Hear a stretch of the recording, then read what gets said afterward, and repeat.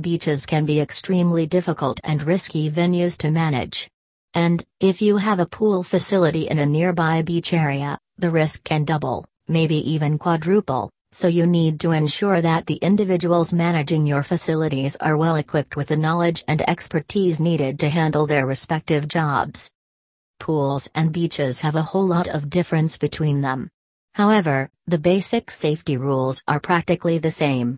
Swimming in areas where there are no lifeguards patrolling a beach is definitely a huge risk and is something that must never be done by anyone. Aside from swimming only in designated areas, here are a few beach safety tips that operators like to remind everyone when using their facilities. When at the beach, we know how important lifeguards and facility staff are in keeping the safety of people within the premises.